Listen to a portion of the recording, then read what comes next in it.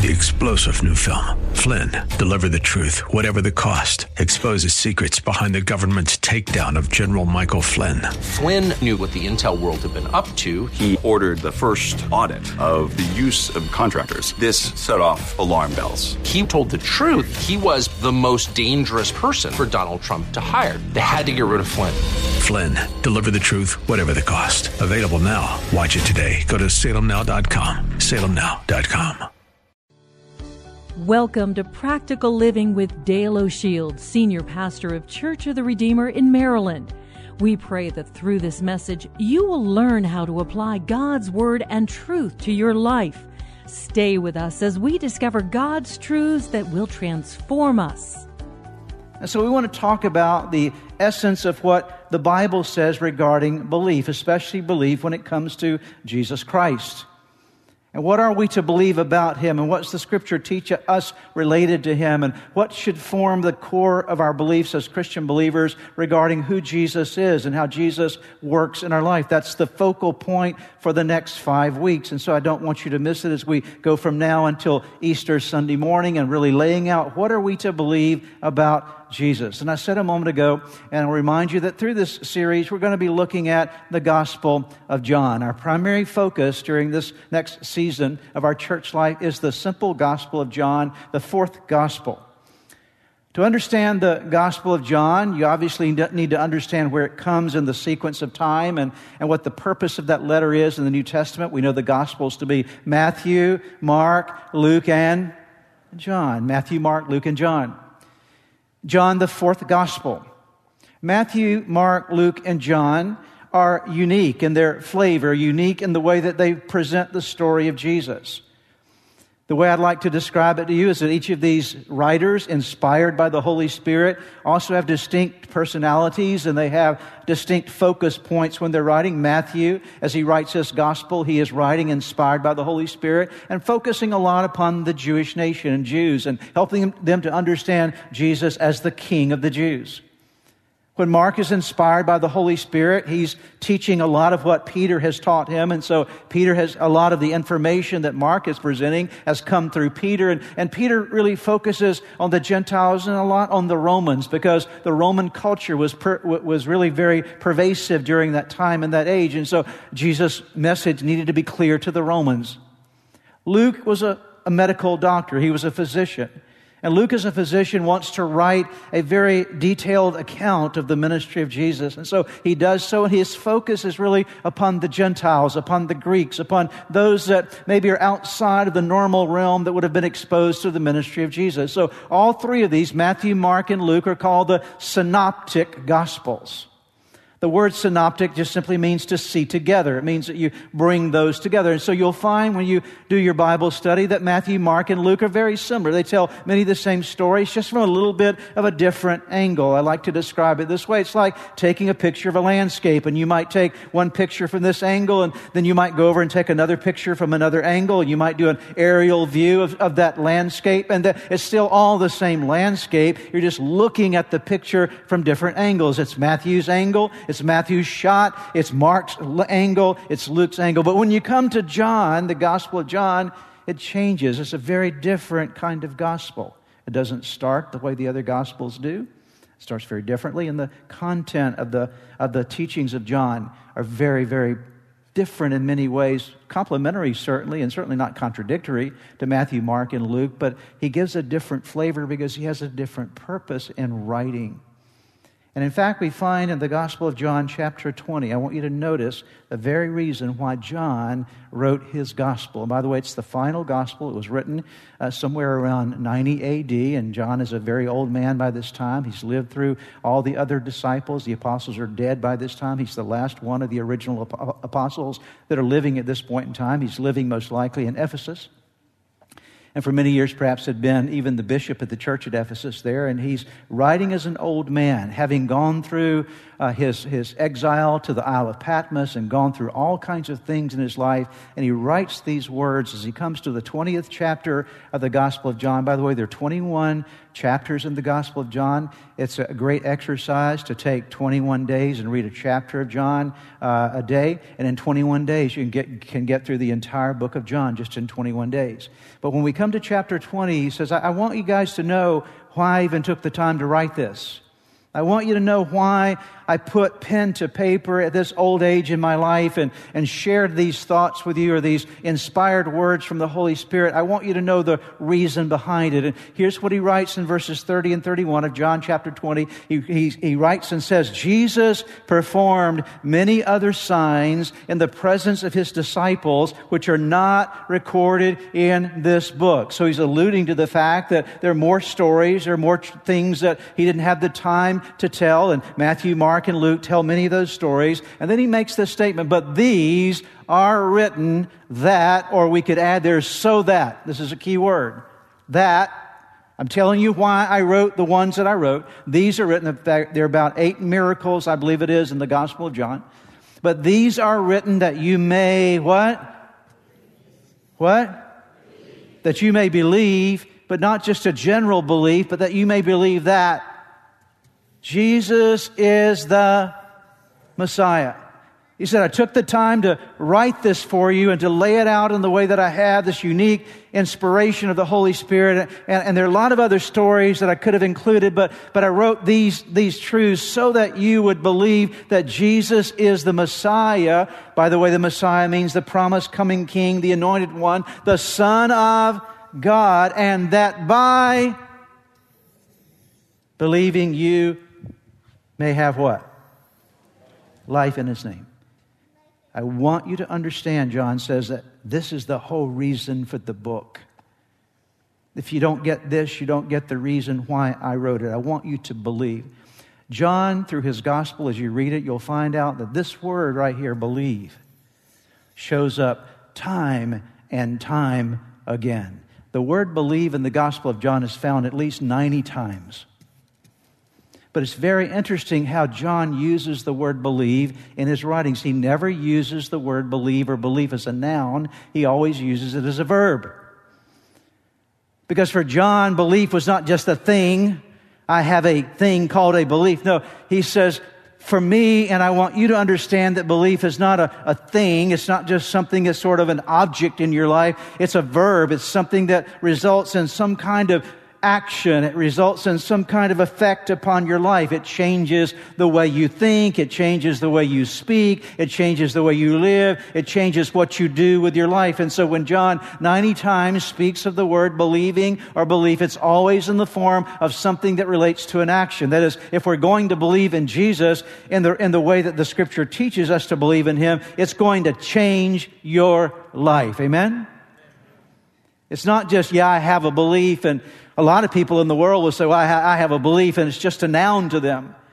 It's not a verb that changes the way they think and the way that they believe. And so I want to ask all of us this weekend as we've gathered together, and those online with us as well, what do you believe about Jesus? Do you believe in an action sort of way that Jesus is the Messiah, that He is the Son of God, so that by believing these things, you have something real in your life called life? And that word, we'll come back to it later throughout this, is the word Zoe. You'll have a divine kind of life inside of you. So we're talking about, what do you believe? And I want to talk this weekend about confidence that we can have it that Jesus is the Messiah, the Son of God, by my first reason. And my first reason you and I can believe, and John lays out for us in his gospel, is because of the words He spoke.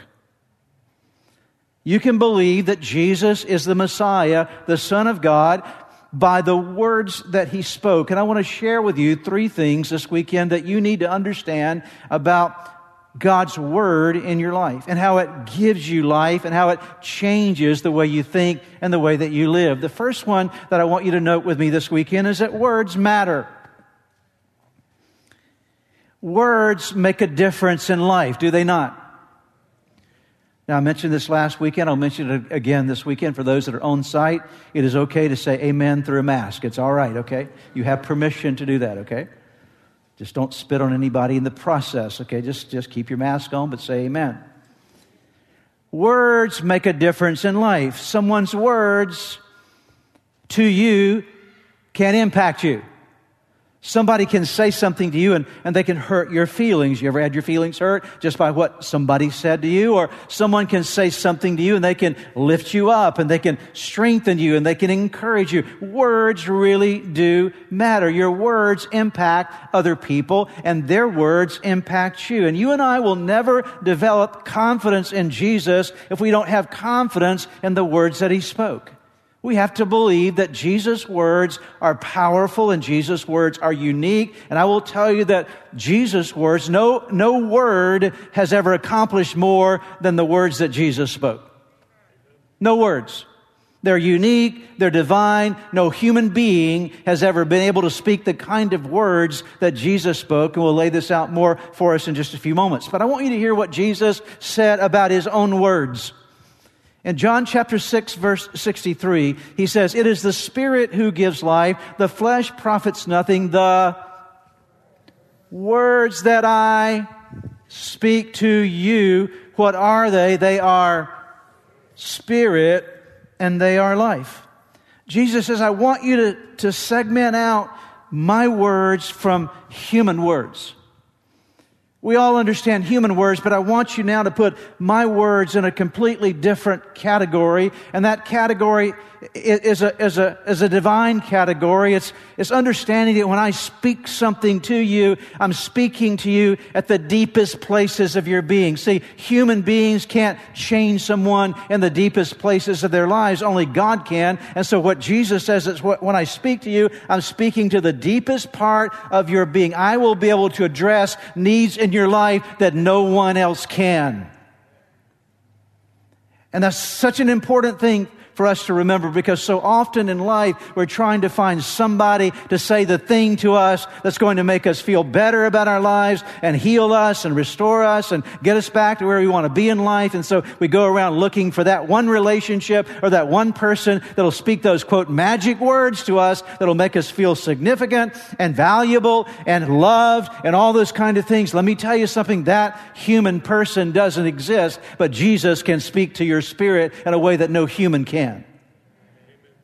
He says, my words are spirit, and they're not only spirit, but they are life. When I speak to you, it's like a breath of fresh air. That when my word comes into you, it is a word that not only touches you in the deepest places of your being, but it makes you come alive in a way that you've never come alive before. So Jesus' words have the power to speak to us deeply and the power to give us life, to touch you at the deepest places of your being. It's very important to remember that Jesus' words matter. His words are different from any human word. They were not and are not human words. They have unique power. And Jesus' words really matter. Here's the second point I want to share with you this weekend.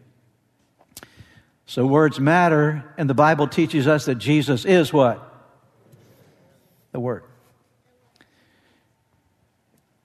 What does that mean? Let's see if we can understand when we talk about Jesus being the Word. Let me take you to John chapter 1, because this is the way John, actually it's not on here, I believe it's on the screen. Is it on the screen? Okay, on the main screens, there it is. Okay, put it up on the screens here.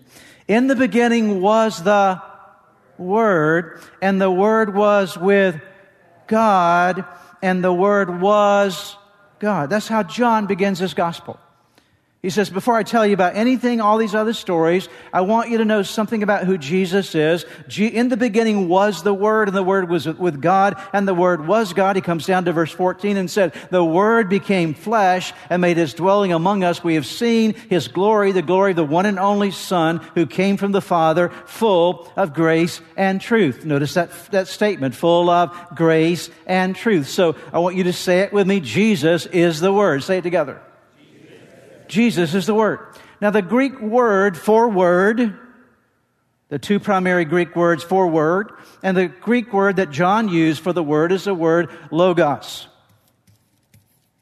Pronounce that different ways. We get our word logo from it, like a logo of a company, whatever it might be, but it's something that speaks, it communicates. And the word logos, or logos, ever how you want to pronounce it, refers to the living, speaking voice, the utterance, the emphatic word, the expression, the intelligence of someone. And in this case, we're talking about the expression of God. And so when the Scripture says Jesus, when John writes and says, in the beginning was the Word, and the Word was God, with God, and the Word was God, he's talking about the reality that Jesus is the expression of God himself. And so when God came to earth, he came in the form of Jesus. And that's extremely important for us to understand, that God loved us so much that he wanted to get his word to us, because his word gets to our spirit and gives us life. That's how much he loves you. He wants to get his word into you because he knows what his word will do for you. So he came in human flesh in the form of Jesus, Jesus Christ, the very Son of God, and he was the word in our very midst. And the Scripture says very clearly to us that this word came to give us, to teach us. I want you to say these two words with me: grace and truth. So the word is designed to speak a message of grace to us and a message of truth to us. I can get really excited about this. I hope you're excited as well. Okay. Because when Jesus came, he came with a message no one had ever heard before. And no one's been able to preach since, except when we preach the gospel of Jesus. He came to tell us that God's not mad at us. Did you hear that? He came to tell you God's not mad at you.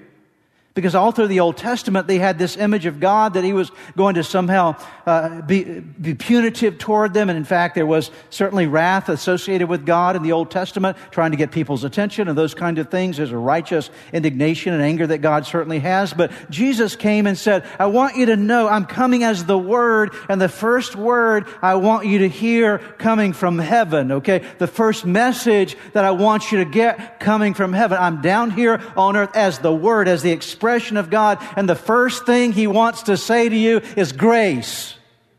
My goodness, I want to shout. The first thing he wants to say to you is grace. What does grace mean? Grace means that you're forgiven. Grace means that you can be accepted in the family. Grace means that you can be saved. Grace means that you can be redeemed. Grace means that you can be restored. Grace means that God is able and desires to receive you in fellowship with him because of what Jesus did. So he comes and says, I want to speak. The first thing I want to say, I'm full of, when I speak, anytime I speak, what's flowing out of me is first and foremost, it's grace. It's grace. I want you to know that I'm not mad at you. I want you to come and have relationship with me. The second thing that's given there is not only grace, but what else? And what do you know about truth? What does the Scripture say? What did Jesus say? You will know the truth. And what will the truth do? It'll set you free. So everything, listen closely, this is very important theology for you and also in your practice as a believer, is to understand that everything Jesus will ever say to you, will always be for the purpose of communicating what? Grace that makes you feel loved and accepted, and truth that will set you free. Every message of Jesus that he will ever speak in your life is designed for those two objectives, because he came as the Word, full of grace and full of truth. So words matter, and Jesus is God's Word in the flesh. In the beginning was the Word, and the Word was with God, and the Word was God. Let's go to the third point together. If you can see that, why don't you read it together with me? Jesus' words have supernatural power. It's not uncommon for us to refer to someone's words as being powerful. You might hear a speech and say, well, that was a powerful speech, or that was a powerful statement that person made. And so we tend to acknowledge that words are powerful, impactful. And human words do have a certain degree of power associated with them. But Jesus' words don't just have a certain level of what I would call natural power associated with them, but Jesus' words have another degree of power, and that is supernatural. That is beyond what could happen with a natural word. It is supernatural. It's immeasurable, beyond the power of human words. John chapter 6, verse 63. You read it a moment ago, and let me remind you of it again. Jesus says, the words that I speak to you, they are spirit and they are life. They're supernatural. I want to just backtrack for a moment. I'm just doing a little teaching with you now. Everybody okay? Okay, got it? You got to remember these things. Anything Jesus ever speaks into your life is for the purpose of communicating what? Grace and what else? Truth. Everything Jesus will ever say to you is designed to help you feel loved and accepted and brought into the family and connected with God and to help you be set free. God is not against you. God is for you. God is not mad at you. God loves you. God is not trying to get away from you. God is trying to get to you. Okay. God is not running from you. God is running to you. So many stories. The prodigal son, when he finds out that he needs to go back home to the father, when he comes back, his father runs to him and meets him. Okay.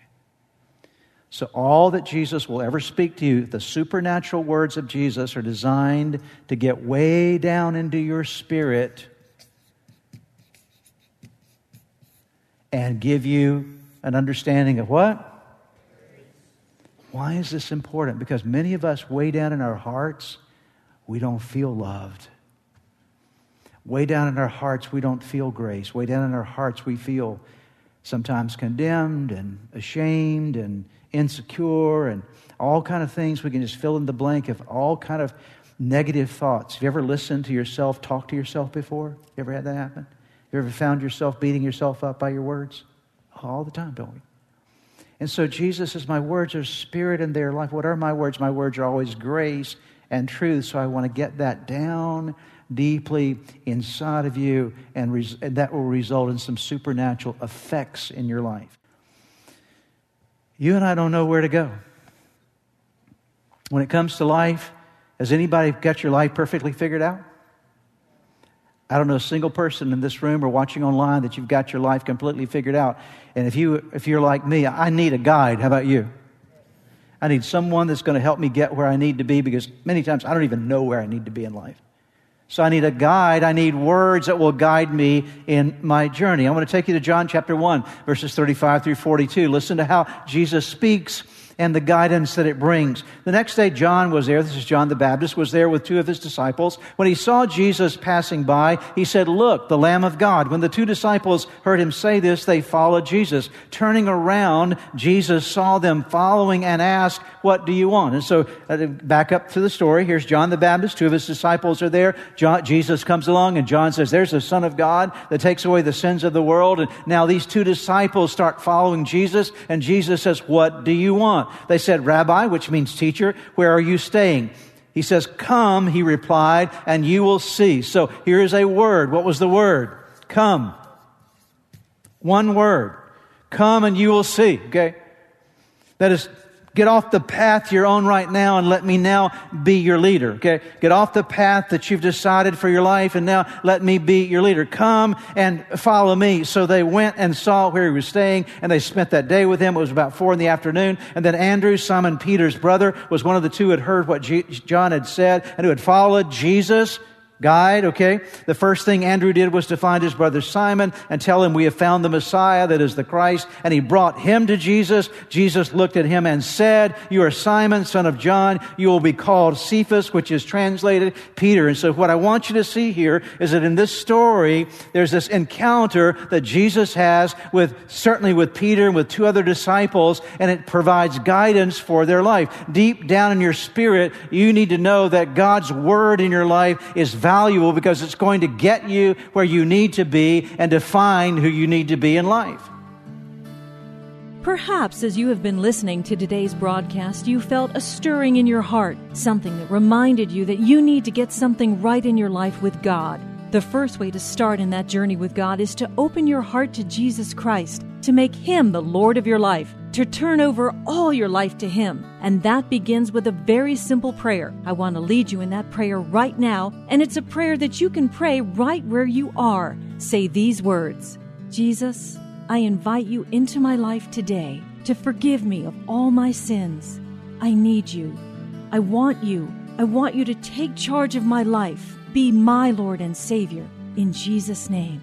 Now, if you just prayed that prayer with me, I want to encourage you with a promise from God's Word that says, when we call on God's name, when we call on the name of His Son Jesus, there is salvation that is brought to our lives. He changes us from the inside out, and the Bible says that if any person is in Christ, he is a new creation. Old things pass away. Behold, all things become new. And that's what's happened to you today as you've opened your heart to Christ. Let me encourage you, you need to take the next step. The next step is to make sure that you get into a good Bible-believing church where you're studying God's Word. And make sure you get a copy of God's Word and begin to read it. Spend some time each day in prayer.